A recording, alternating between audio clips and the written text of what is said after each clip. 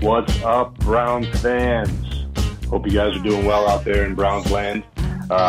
Today, I am joined with Josh Finney, and we are your hosts today for our all things Browns off-season discussion.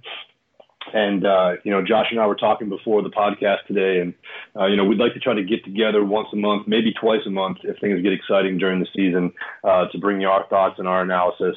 So Josh, thanks a lot for jumping on the podcast today. I know, we usually come in armed with all sorts of research and film study and all this, good stuff. And not that today isn't going to be filled with good stuff, but, today we're kind of just, it's one of those unusual days. We just want to talk football, have a couple beers, and just maybe throw out some takes that generally don't suck.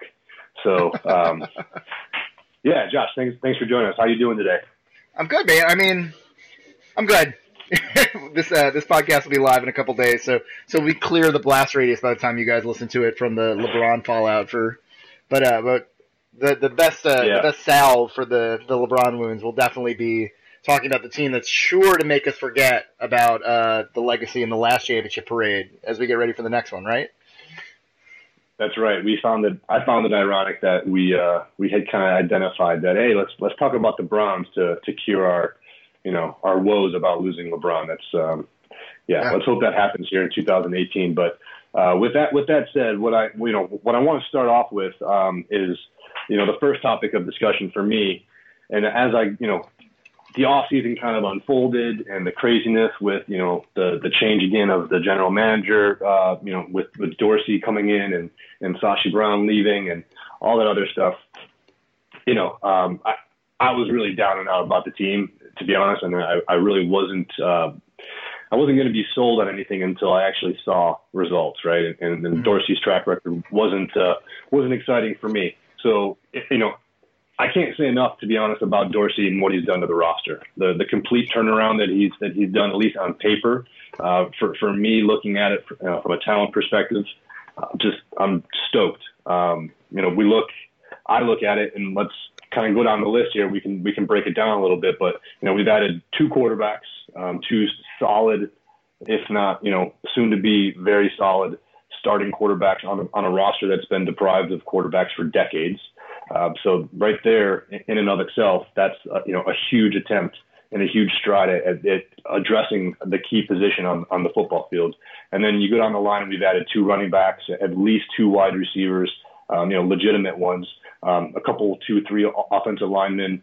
I count about 6 or 7 defensive backs, one solid tight end, and 2 linebackers. So totally new lineup, totally new roster. And what are your thoughts about the roster and about John Dorsey and kind of what's transpired so far? So we traded some fun text messages about this today because we're at the point we're at the end of June, beginning of July when the Browns fans start to get to peak hype because the Super Bowl is the draft, and then we had an OTAs and a session where everything was positive, everything was glowing, and there was no drama. There was no players getting suspended except for what's his name, Stevenson, who nobody cares about. There was no fights. There was nobody getting arrested. It was great. It was just sunshine and rainbows and unicorns. And to a greater or lesser extent, I hear you, and I'm also drinking the Kool-Aid in that, I think that this is the first time as following this team that there's more than one deep on the depth chart there, and there is an exciting player or an exciting group of players at every position group. Obviously, no team is perfect, and everyone has their gripes with the roster, but what John Dorsey did do, at least on paper, is he established NFL-level talent, whether it's up and coming or an established veteran at every single position, and he went about establishing depth so that if a defensive back goes down, a defensive lineman goes down, offensive lineman goes down, you're not immediately rolling to practice squad players. So that's exciting, and I'm excited with you about that. I do think it's funny that you just mentioned that the Browns got 2 quarterbacks, and somewhere Drew Stanton is listening to our podcast, and it's just bummed to be left out of the list. Yeah, I'm sorry, Drew. I apologize. And to be honest, though, enough can't be said about what he's probably going to be doing with Baker Mayfield in addition to Tyrod Taylor. So, I mean, he's certainly going to have an integral part, maybe not in, that reflects on the field on Sundays this season, but, some of his, hopefully, insight can be transmitted over to one Baker Mayfield, and, that can help his growth curve as well. Yeah, I mean, I think that it's nice to have that, like, kind of player-coach personality as a third quarterback on the roster. You want a guy that has a little bit of experience, has experienced at least a modicum of success, but also knowing, like, that if the guy has to make a spot start, if the Browns feel a certain kind of way about, early in the season giving somebody a couple snaps and they don't want to throw Baker to the Wolves and get him in there, it's nice to know you're not throwing like a Ken Dorsey into gameplay. You have a guy that's had to make spot starts before, can be ready on a moment's notice. He's been around the league for a long time, so he really, like, he's not going to be good at any of the things that we're describing. Like, this isn't a guy that, like, is going to step in and carry a team us back. He's not a guy that everyone has talked about in terms of, like, oh, I can't wait for this guy to be my next quarterback coach, but he's professional. He knows his role. He's excited. He's happy about the role. And what he does, and this is something that I like to talk about, like, every single guy going through reps in camp is making the guys around him better. Like, even if you're with the third team guys, you're out here running the offense and you're able to execute some of the successful passing concepts. Can you imagine being out there with, like, the Kevin Hogans and the Alex Tannys of the world, like, just trying to get through the plays and trying to survive, August days in camp and, like, make things happen? Like, at least the capability and the respectability of that third unit is firmly established with a guy like Drew Stanton. Yeah, no, I see you're going all in on the Drew Stanton. I like it.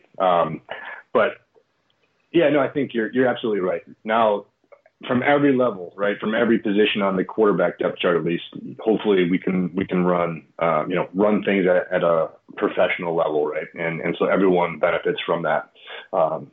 And so, speaking of everyone benefiting from something, and I guess looking at where the team is at, there seems to be a really consistent message that I've been hearing from the players, from the the talking heads in Berea, from the coaches even, and all these, like you said, utopian type off-season organized activities and whatnot that the teams are going through.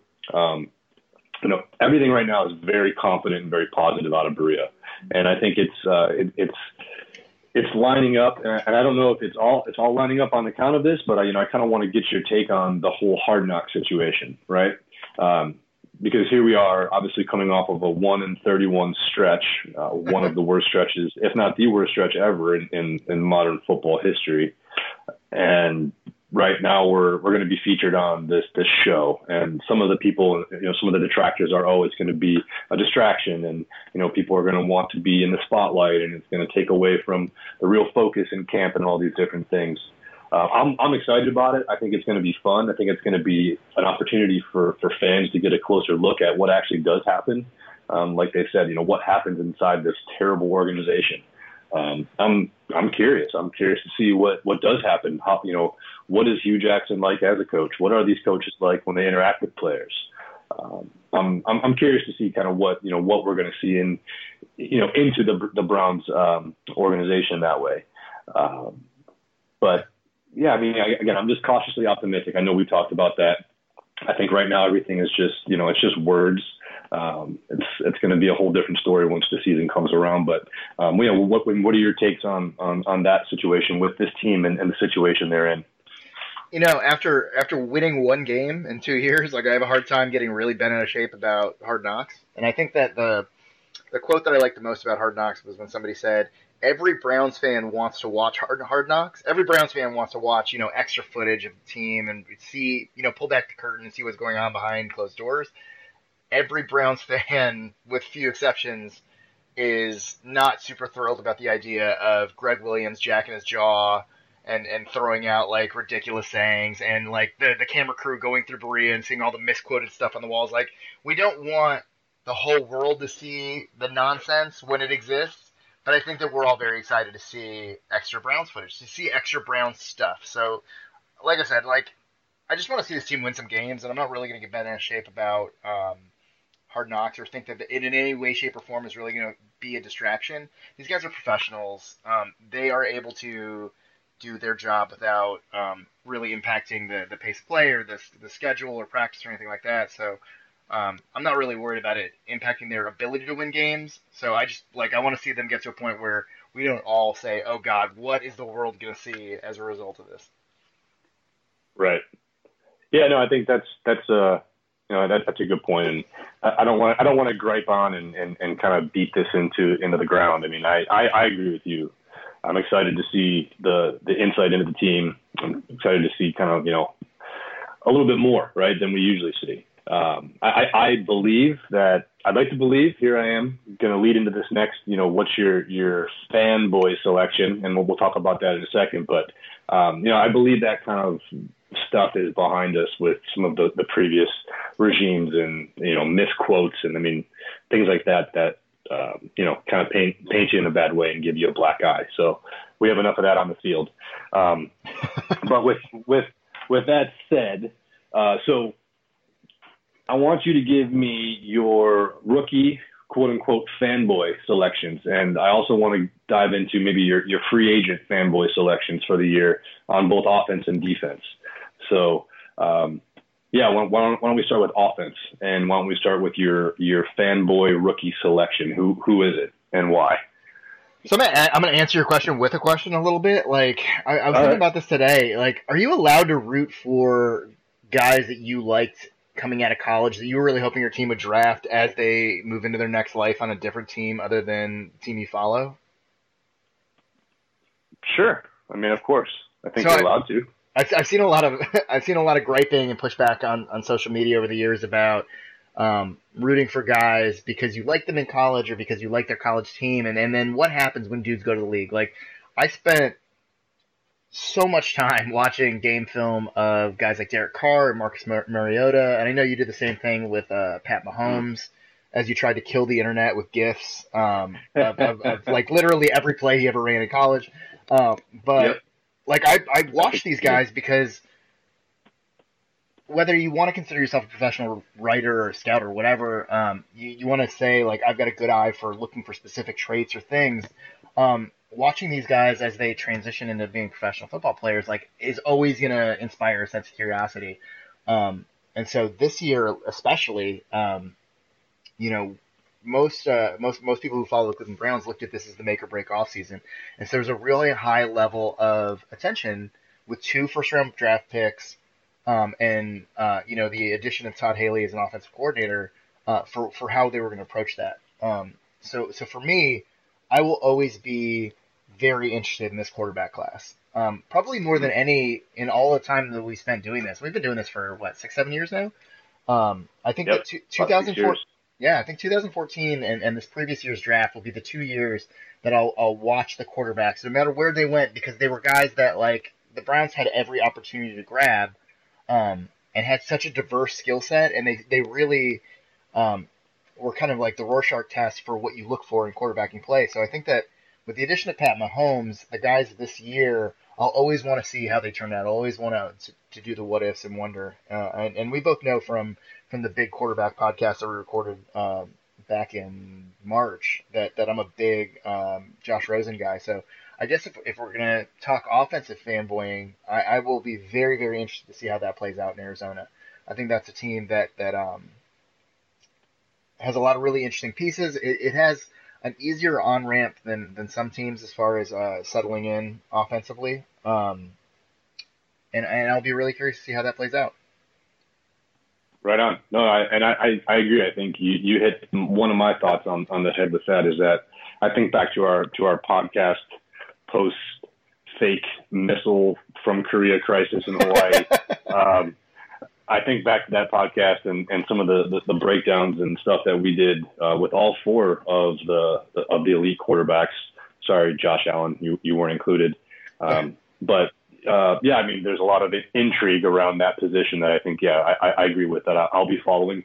Obviously, Baker Mayfield, as we focus on the Browns today, is one of those players. But for me, and then I want to bring it back to you to bring it back to the Browns. For me, it's Antonio Callaway. I think he's obviously had his history. I'm rooting for him as an individual to kind of get his life together. I know he's had some good mentorship across the last maybe 6 months or so. Really hoping he can turn the corner, and really hoping, to be honest, that Josh Gordon can be a good influence for him, because again, his talent level is off the charts, and I know you laugh, and I've been.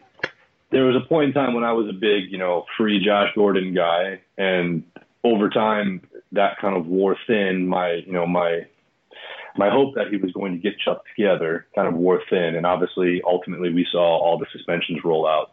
But I think across so far, knock on wood, and I am literally knocking on wood over here, he continues down the path he's on, because he is primed, both what he looks like physically and from what I can tell in his interviews and whatnot, he's just a totally different kind of changed, focused man, and it's good to see. And I think that's kind of what I'm getting at, is I hope that he can kind of guide him towards making those better decisions to skip some of the middle steps, right, that he had to go through.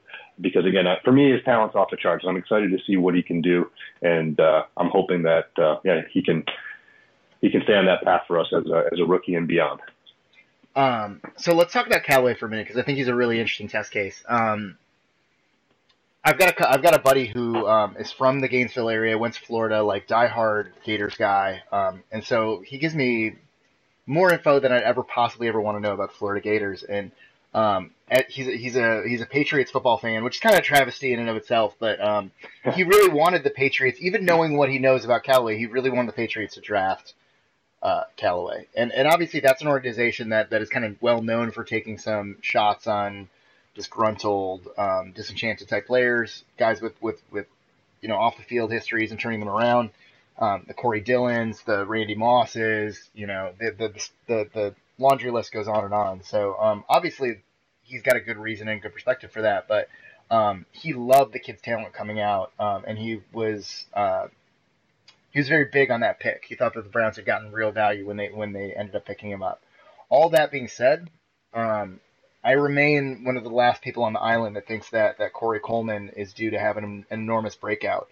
I think that the GM, I think that Sashi Brown and the people that were in place drafted Corey Coleman knowing that coming out of Baylor, like, he was a pretty raw wide receiver, and that he only ran a couple different routes, and that he was going to take time to develop into a professional who ran, Chris Sprout trees, got used to the timing of a standard NFL offense. I always kind of expected him to take some time to grow into the kind of player that he was, but I always loved the raw talent that you saw on tape. And that isn't just tape that you saw at the college level. There are games that you can pick and choose from where you see him making tough contested catches, you see him making sharp cuts and kind of creating separation with his quickness and his speed. So I really, really, really feel uncomfortable about the general thought that I see repeated pretty frequently, that the Browns need to get some talent and get some return from Corey Coleman now in a trade so that they can give Callaway playing time. I think that Callaway, probably in a best case scenario for me, is the fifth or sixth guy on the team that's getting targets, or that's getting snaps. That's getting snaps at a position where he's going to receive passes. I would love to see him integrate slowly and be kind of a reserve case option for a year while he learns how to be a professional, while he proves that he can keep himself clean. Because this Browns team, I think it's very easy to say, has a lot of question marks, both from a health standpoint and from a availability standpoint at wide receiver. And I want to see them with a deep roster, a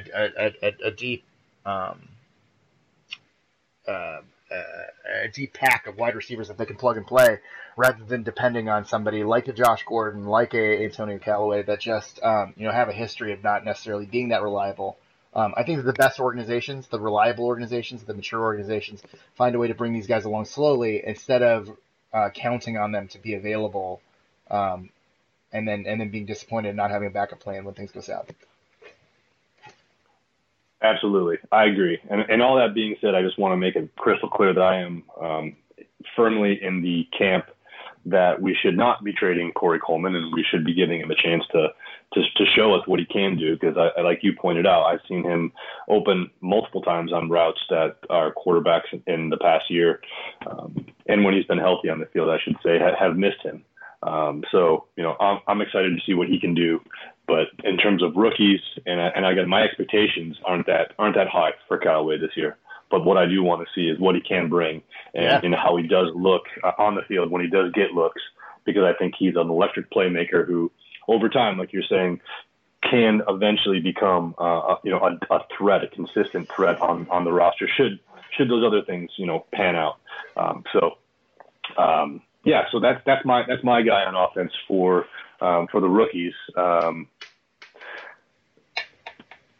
What about on defense for you on the Browns? What about rookie, additions? Who are you the most excited about? Every position group on defense, with the exception of the defensive line, is absolutely stacked right now. And it's a really weird feeling. When I say stacked, I don't necessarily mean like, oh my God, we're stacked like the Rams are stacked. Like, we may not have a line with Ndamukong Suh and Aaron Donald, but if you look at every position group outside, of the defensive line, cornerbacks, defensive backs, linebackers, like, there is multiple guys that can play at each position. And that is a really weird feeling to me, as somebody who's been following this team for a long time, because it always seems like we enter the season with one guy kind of penciled in for each position, and then either late round draft picks or never was type free agents penciled in behind him. So it's really exciting to me that should Derek Kindred get hurt like he has a want to do, or one of the cornerbacks fall out in training camp, that there's going to be an immediate guy to step up. I know you're a huge fan of. I think that he's a really fun guy on defense. I think the easy answer to that question is Denzel Ward, who I absolutely loved at Ohio State, and I think out of the last 3 or 4 years was one of the more exciting cornerbacks to watch there, as far as guys who could just stick like glue to somebody. And I'm just really excited to see if Greg Williams can kind of rein himself in and play a defense that allows these guys to succeed. Yeah, let's put a pin in that topic, because I have that one queued up for later as a discussion point if we get to it. But clearly Ward is that elite athletic type of guy. I'm stoked to see him on the field. I like what you point out. It's gonna come down to really how he's used, and hopefully he can be used properly. But for me, a guy that I really like is Avery. Really liked his film. Kind of reminded me. He's not as versatile as a Kirksey, right? But for some of the things that I saw when I did my film review on Kirksey, his rookie season, before his rookie season, kind of stuck out to me when I watched Avery play, and that is just he has a knack and an instinct to get downhill, to clear through trash, find the hole, and make contact with the runner at or behind the line of scrimmage. He's also got some really good athletic features to him. I mean, he's fast. He really has a couple of explosive steps that get him downfield quickly, but he's also able to drop in coverage. So I'm not saying that he's going to be an instant contributor from day one, or he's going to be a stud, in his rookie season, but I am pretty excited to see, where his career trajectory goes on the Browns, and how he fits in both on special teams as well as in sub packages. Yeah.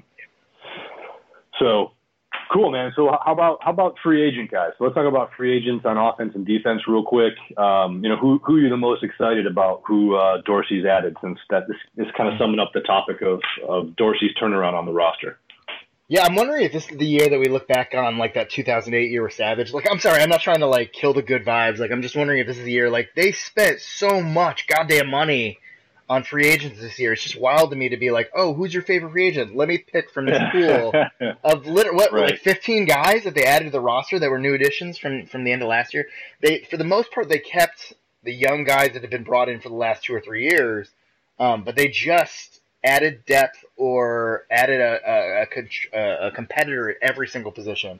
I think that I think that the free agents that I like the most are all defensive backs, which may be a little bit weird. I'm not huge on the impact of a guy that I think is going to play primarily out of the slot in Jarvis Landry.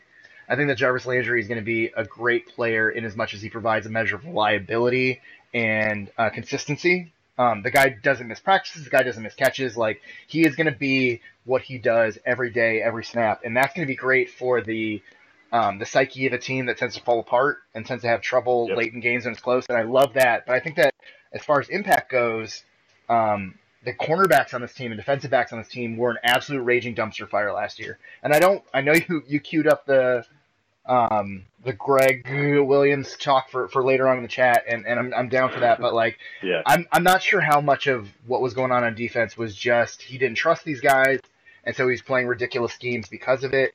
But I know that the entire front seven on this team would have looked a lot better had there been any kind of capability both at safety and at cornerback. And the Browns went after that position with a gusto last year. I love the idea of Demarius Randall plugging back into his free safety spot. I thought he was a better than expected player at cornerback with Packers, and I think that he'll only be better at free safety where he can kind of play to his strengths. But I love the addition of EJ Gaines. I love TJ Curry.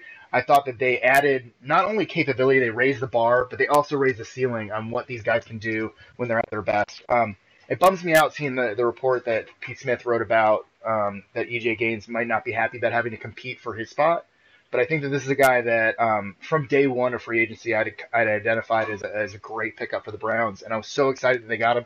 And I honestly don't think that there's going to be any problem with him picking up opposite Denzel Ward in the starting lineup. And I know you're a big TJ Curry guy, but I just think that the biggest turnaround on this team is in that defensive backfield, where all of a sudden they went from having a bunch of question marks to a bunch of guys who have at least played the position in the league and have shown flashes of success.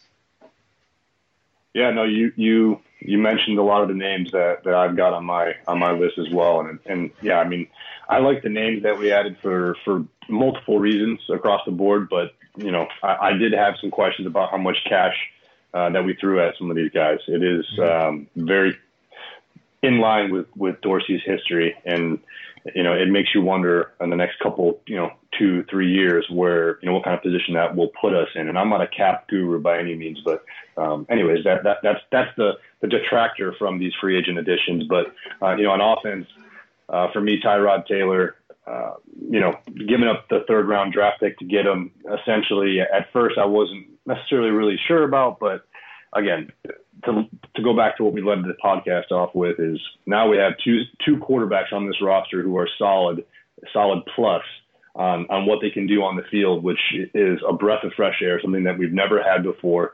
And he also allows us to kind of say, hey, you know what, we're going to try to win games now. And you don't do that with a rookie quarterback. I don't care if he's the first round pick.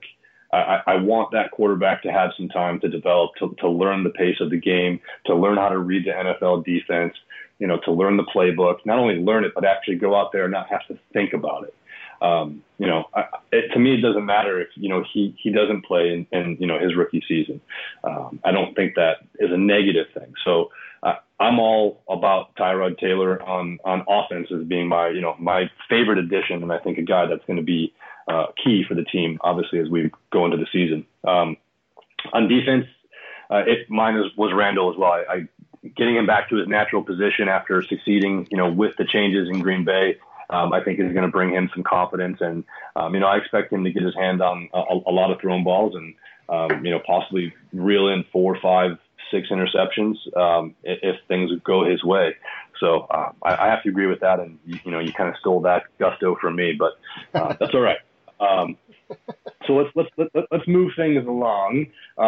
Let's do a quick, I guess, arrow up, arrow down type of discussion. Meaning, let's talk about a position group on the team that you feel has the highest arrow up status right now, and then let's talk about a position group that has the biggest arrow down or the biggest concern. So yeah, let's start there. How about on the upside? What position group do you like the most on the Browns right now? So I'm going to actually avoid the easy answers to both offense and defense. Like, the easy answers to be like, oh, quarterback, obviously we got 3 guys who aren't a bag of expletive deleted.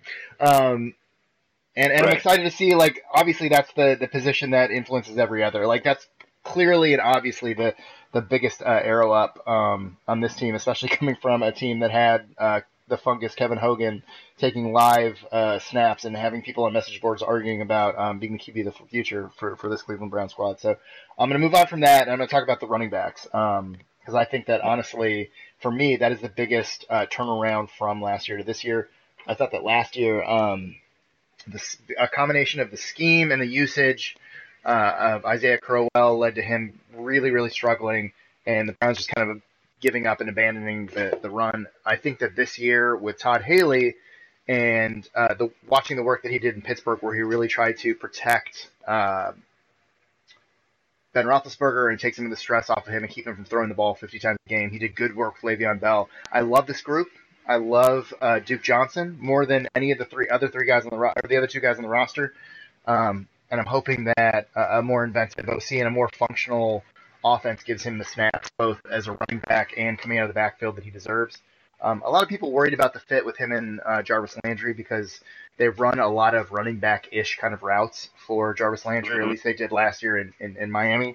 A lot of the orbit routes where they hit him coming out of the backfield, and they're using him essentially as a Duke Johnson type player. I think that what that should allow them to do, fingers crossed, prayers up, is use Duke Johnson more as a standard type running back, give him the ball on carries where he is very effective running the ball, and also use him on plays where he's catching the ball coming out of the backfield and not just flaring him out and using him as a slot receiver depending on the formations that they see the defense lined up in, but actually as pass catching running back, because I think that when he is a dual threat in that kind of role, he's just going to crush. And I love the draft pick of Nick Chubb. I think that he is the between the backs bruiser that Hugh Jackson has always kind of wanted. He is a better version of Jeremy Hill that he had in Cincinnati that year that Hill just absolutely murdered the Browns. So I'm really looking forward to the combination of skill sets there. And again, just like we were saying with the defensive backs, a lot of people were upset that they gave some real money to Carlos Hyde. And it wasn't a lot. It was running back standard kind of money. But what they did there is they ensured that, by week 6, we're not running practice squad guys out there. Even if Nick Chubb wins the competition and, Carlos Hyde is inactive on game day, know that they can plug and play and that is going to come out here and is going to be professional, is going to be able to execute the offense. And in a year in which a lot of jobs are on the line and they've said you're going to go out and win games, it's nice to have 3 guys out there that you can count on day in, day out. Yeah, no, I'm stoked that you brought up the running back group, because I agree. I think you also brought up a point that I think has been kind of surfaced out there a little bit on the interwebs, but Duke Johnson being used more, it's not a primary back, but being used more as a running back, true running back, as opposed to just being used as like a slot receiver or something like that, right? But yeah, no, I think that's a great group to pinpoint, and I want to actually pinpoint the group that you spoke about earlier, and really just because of the influx of players and of young players and talent in that group, and that's the cornerback group. I think we've named a lot of the names already. Denzel Ward's abilities and his athleticism, both in coverage, on man coverage, and just being able to read the game and help and run support even. He's just a dynamic player. So adding him is definitely adding to that arrow up status for me. And then a bunch of the other names that we've already discussed, whether it's Randall, whether it's Perry, Gaines, Mitchell, you name it down the line. If we, make a move here in July and can go up and get Beal, who some of the guys that have mentioned the Browns might have an interest in, and I think John Dorsey was personally at his workout recently. That just adds to that pool for me as to why the arrow is pointing up for that position. Real quick, while you're on it, I'm a little disconcerted about the Beal news. I think that he is a really dynamic player and really exciting, but I worry that there already isn't enough snaps for the guys that they have on the roster. And my concern already is that they're going to lose track of guys like Buddy Calhoun that are actually good cornerbacks, or guys like Curry, who I think deserve the snaps. And I'm worried that we're just going to have too many irons in that fire. So I'm kind of hoping, on a side note, that they take a pass on that in the supplemental draft. Yeah, I'm with you. I mean, in terms of a roster spot, right? That's essentially what it is. It's a red-shirted roster spot for him, because he's going to sit at the bottom of the depth chart, and although it is one of the hardest positions to transition to right after quarterback, in my opinion, from college to the NFL, it essentially buys him a year so that he's well ahead of the curve for the other draft picks next year, right? Mm-hmm. But aside from that value add kind of situation, I don't know if we're going to put a pick up there high enough to get him. And to your point, I think it does cloud some of the depth we already have. Mm-hmm. But regardless, as it stands right now, I think the group's arrow is pointed up, and I'm excited to see how they're utilized and how they perform on Sundays. What about your biggest area of concern or your arrow down group? Where does that point for you? So I got two, actually. I'm gonna do one on offense and one on defense. I think on defense, there is legitimate cause for concern with the defensive line.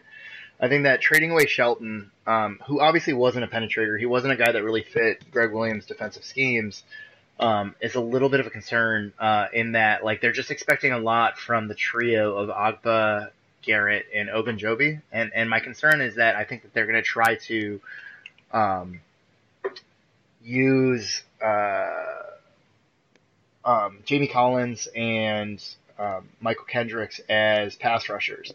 That they're going to bring them up the middle and a lot of A-gap kind of blitzes, and they're going to hide the poor interior pressure that they had last year by playing guys like Coley a lot more, but bringing the pressure up the middle or bringing the pressure from other places. And I just really wish that they would have addressed that position a little bit better. I thought that there was a lot of really fun defensive tackles in the draft available when they could have taken them. And they just chose to kind of punt on that interior defensive line. And I think that is something that come later on in the season we're going to be a little bit concerned about. On offense, the same is true. They threw a lot of players at the offensive line, but it seemed like they brought in a lot of guys that kind of profile best as guards. It seems like they have a lot of good interior guys and a lot of guys that are flexible. But the only guy I feel good about this year plugging in at the tackle position is Hubbard, who they got out of Pittsburgh. I really like Hubbard, and they kind of said from day one, we're going to play him at right tackle and not at left tackle. And I'm concerned that that left tackle is just going to be a revolving spot. I don't love Corbett there. I think that he's going to get the first crack at it.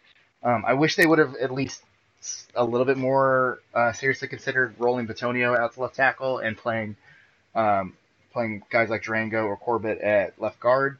But I respect that they didn't want to screw with something that they already knew was a plus by taking away from a position of strength. But those are the two places. And obviously, teams are built in the trenches. They've added the supporting talent and guys like Tyrod Taylor that kind of mitigate not having a top 5 offensive line anymore. But I am concerned about those two spots. Yeah, no, unfortunately for me, again, you've taken both of my spots. Defensive line, that's one of the areas of concern for me, especially if we're going to be, running more of a 4-man front. As Greg has alluded to, wanting to do a little bit more this season. I just worry about the depth in the middle there.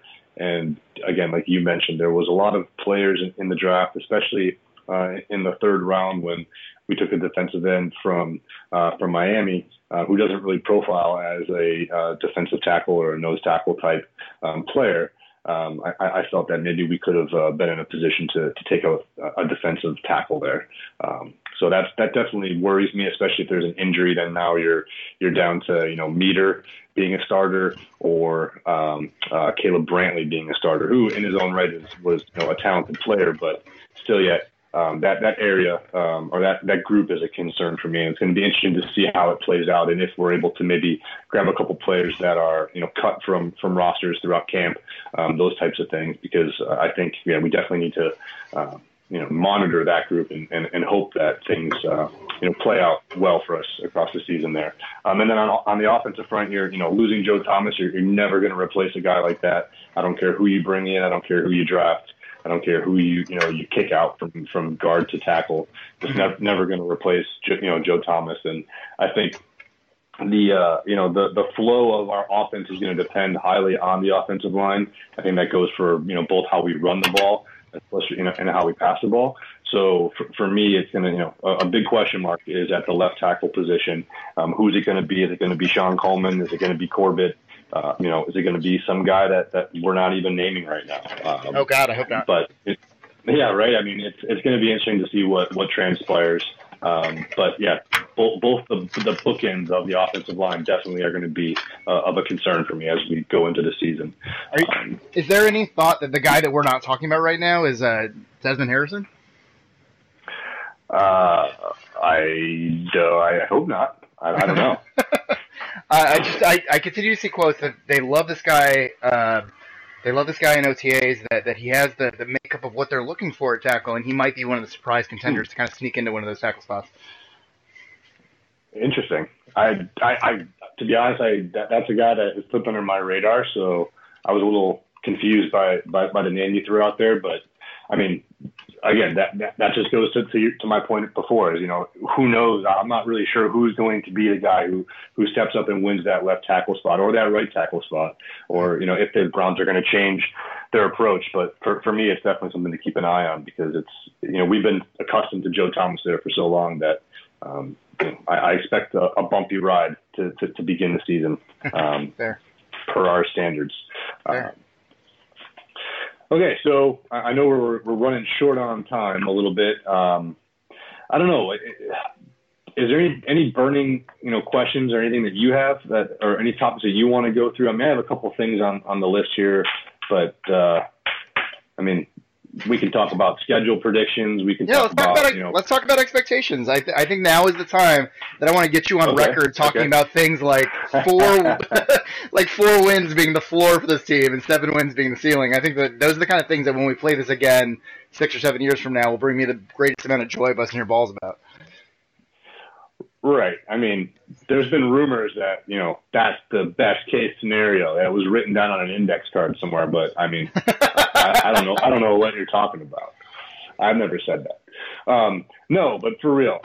So for the listeners out there going into before this podcast, I sat down and I'm thinking about stuff to talk about, and the schedule prediction, we'll just say, trend within Browns Twitter that took over the internet last week or the week before was some gentleman that courageously predicted that we'd take 10 wins this season, and obviously that caught fire. He caught heat, and it was like this event, right? It was crazy, and I feel bad for the man, but he stuck by his guns, and good for him. But yeah, so I went through and I kind of did mine, right? And I did a best case and a worst case scenario. And what I'll be interested to see, where you're coming from, Josh, when you say it's kind of laughable worst case scenario being 4 wins. I know I'm very well aware of where this team is coming from. And I think that given the additions that we made specifically at quarterback, getting a quarterback into the organization who has been in a losing organization and taking them to the playoffs, and is by far and away, I think, an undervalued quarterback in the NFL. He doesn't turn the ball over, makes smart decisions, those types of things that have plagued the Browns for years and years and years, and game in and game out, in addition to, not calling timeouts or accepting the right penalties or running options with 1 second left and no timeouts, coaching mistakes. So in addition to those things, he's going to be a steady enough presence within the season to get us to my expectation, which is the worst case scenario, which is 4 wins. I think as I look at the schedule, there's a handful of options where you can find those 4 wins. But for me, sure, 3-13, is that worst case? Sure, that's worse than 4-12. Could I see it happening? Yes, but I would like to see us get to 4-12 as the worst case scenario. I think that given what we have on the roster, it's very possible to do. And then, we catch a couple breaks, and I think we can be a 7-9 team, best case scenario. That's a huge jump. That's a huge leap in a number of games, a number of situations. But again, I think, with Tyrod Taylor being a more steady type of a player, and the team maybe being able to get some momentum, coming off of a couple wins earlier in the season, et cetera, I think that, the range for us is 4-12 to 7-9. All right. And that's where I'm at. So I want to agree with everything you said. Like, honestly, like I'm more excited about this Browns football season than I have been for a decade. Like, I've been you can search the Twitter timeline. Like, I've been a huge proponent of Tyrod Taylor and his game for years. Ever since that first preseason game that he played against the Browns when he was with Buffalo, the first year that he won that job, when they kind of expected E.J. Manuel to be the guy that was going to play that year, and he came out and he looked like a professional quarterback. And when I say he looked like a professional quarterback, I don't mean he was making NFL throws. I mean he was making NFL checks to the line. I mean he was throwing with touch. I mean that when the plays broke down, he made good decisions. I said, you know what, you could do a lot worse than Tyrod Taylor. And sure enough, like, he came out there and he played like a middle-of-the-road NFL quarterback. And people view that as an insult. People think that is a nasty thing to say about somebody. Like, oh, he's middle-of-the-road. Like, no, the Browns would cut off their pinky finger for consistent middle-of-the-road quarterback play. For a guy who's maybe not in the top 10, but sure as hell is not in the bottom 10 of the league. And I think that's what you're going to get with Tyrod Taylor. I think Jake Burns' Twitter series where he went play-by-play through a lot of good examples of Tyrod Taylor's play was spot on. Tyrod Taylor is not in the top 10 quarterbacks, not because of his height, not because he's a dual threat guy. He is not in the top 10 quarterbacks because he misses open guys sometimes in the middle of the field, and that's okay. He's not always going to make the sterling play that you see Aaron Rodgers, Tom Brady, Ben Roethlisberger, like the wide open guy. He doesn't reflexively make that play. But what he does do is he doesn't make the boneheaded bullshit things that we've been watching for the last 5-6 years of quarterbacks just making complete head-scratching decisions at the absolute worst time. He's going to move the chains. He's going to protect the football. He's going to execute the offense. He's going to run the plays that Todd Haley wants him to play. And that's great. When Todd Haley came out and said, this is the best quarterback room I've worked with, that's the kind of stuff that he's talking about. He's talking about a guy who's going to come out here and he's going to run the offense, and he's going to run it professionally. And it's not going to be perfect, but it's going to be good. It's going to be B- quarterback play, and that's great, and I'm super, super excited about it. And that, in and of itself, a lot of Browns fans think is going to bring them from winning 0 games to winning 7 games. That is the biggest agent of change that they see. And that's, not looking at having a full season of Josh Gordon, not looking at having a good running back room, not having better defensive backs. Like, that one thing is the fulcrum of where the optimism comes from, and I'm there for it. I am intrinsically super duper here for it. I love Tyrod Taylor. I'm excited to watch him play football for the Cleveland Browns.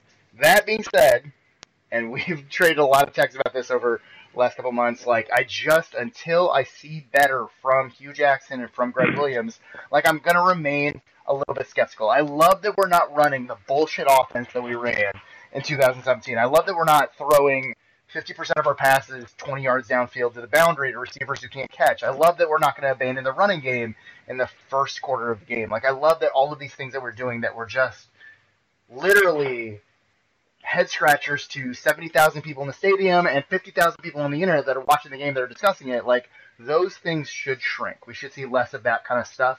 But until we see cogent defensive schemes that play to the strength of the talent that they're at, and offensive schemes that minimize risk and that are putting your playmakers in a position where they can make plays, I'm going to remain skeptical. And when I say skeptical, that doesn't mean that I'm not excited. That doesn't mean I'm not looking forward to it, and that I don't think that this team will be light years better than what we've seen before. But I just need to see grown-ups making grown-up decisions on the Browns sidelines. And so that's where I'm at with it. So that's why I laugh when you say the floor is 4 wins. Like, obviously, when I look at the talent that's on this team, when you look at the places that this team needed an infusion of skill from guys at the quarterback position, at the defensive back position, at the linebacker position, they went out and aggressively pursued those, and God bless John Dorsey for doing that. But I need to see adults making adult decisions with those players. So I do believe that this team is going to be a lot better, but at the end of the day, I just don't see something that should give me confidence that this team is capable of winning enough games to save the jobs of the coaches that are there. And I think that once the coaches start to get desperate, once they don't see the W's piling up, that would guarantee that they're going to win enough games to stick around, then I think that they do some weird stuff. I think they get desperate, and I think you start looking at guys like Baker Mayfield, and you start wondering, like, when are you going to go to that? When are things going to happen? When are, like, dramatic things going to start to happen? Like they do every single year in Cleveland Browns territory. So I'll be waiting with bated breath to see if they can just Be adults, be grown-ups, run this team like adults should run this team, and not make ridiculous decision that Monday morning quarterbacks on Twitter can easily question and can tear apart.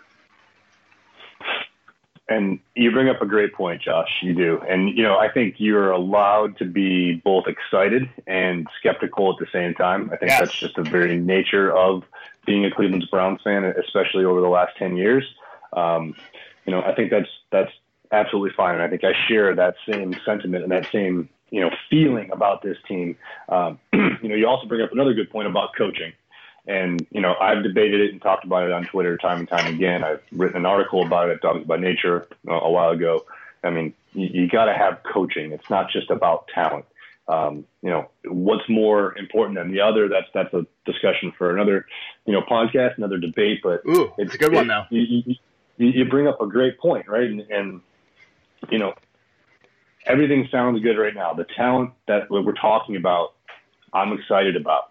I legitimately am, to the point where, again, based on the talent, I think we can get to those marks that I mentioned.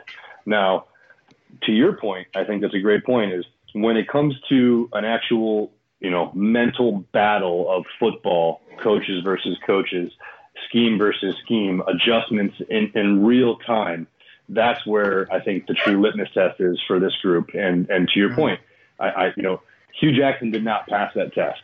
He's kind of passed that responsibility over to Todd Haley. Right. Todd Haley, we know, is proven at doing that. So now hopefully he can infuse that into the offense. Now on the defensive side, I do still question some of the schemes, the decisions that Greg Williams has in terms of where he's playing players and what he's doing, and hopefully we don't see those again this season. Best case, everything starts to come together well. I think the team has the talent to do some good things. I never really even considered the point that you made. Again, it's another good point that, what happens if things start to go south? And, now the coaches start reaching and they start worrying about their job, and now they're going to do crazy stuff and start playing the rookie when they shouldn't be playing the rookie, and on down the line, et cetera. I think that could be a catastrophe that we don't want to talk about, so we won't talk about it. I think the one point that I want to make that ties on to that entire rant is that this Browns team in 2018 is going to have to score points to win. I think that most people who watched this team last year and who watched it over the last decade understand that the defense as it exists, despite the fact that it has young, talented, exciting players, is not going to be a top 15 unit in the league at defending the pass. And so this team is going to have to score some points to win some games. So at the end of the day, there's going to be a lot of pressure on the offense to be able to carry that and make that happen. And I've yet to see if they could rise to that level. And that's all I'm saying. Right. No, I agree. I think, again, your critiques are accurate and spot on. I think we're both hyped. I think we're both excited. I think, we have reason to be. And, it's going to be a fun training camp that will be kicking off here, in like 3-4 weeks. I think July 26th is the first day of training camp. We're so close.